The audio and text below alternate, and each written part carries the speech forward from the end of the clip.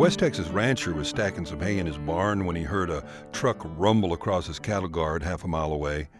He looked up to see what he thought looked like a government Suburban, dark windows. It was leaving a dust cloud of caliche behind it as it raced his way. He walked out to the clearing to meet it, and it came to a quick halt right in front of him, sliding the last 5 feet in a hurry. A guy hopped out, nice-looking young man, slacks, pressed shirt, Glock on his hip, badge on his belt, Ray-Bans. "Can I help you?" said the rancher. "Sir, I'm with the DEA," he said, pointing to his badge. "Just making a courtesy stop. We have word of drug activity in this area. I'm going to be looking around your ranch for a couple of hours to either confirm or invalidate these reports." "Well," said the rancher, looking mystified, as he pushed his salt-stained hat back off his forehead, "ain't no drugs around here except for the big old horse pills my doctor gives me for my rheumatism." And he laughed a little more. "This is not a laughing matter, sir," said the agent.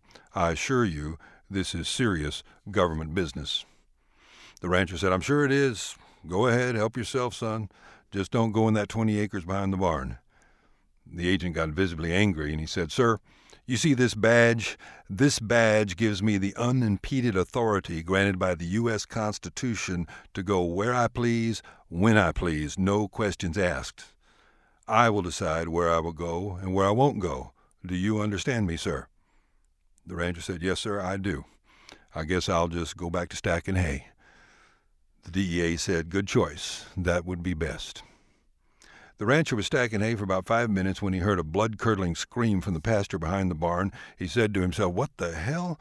And he rushed out that way, and even he was shocked at what he saw. The DEA agent was running for his life, staying only 5 yards ahead of a big old longhorn bull that was seconds away from goring him good.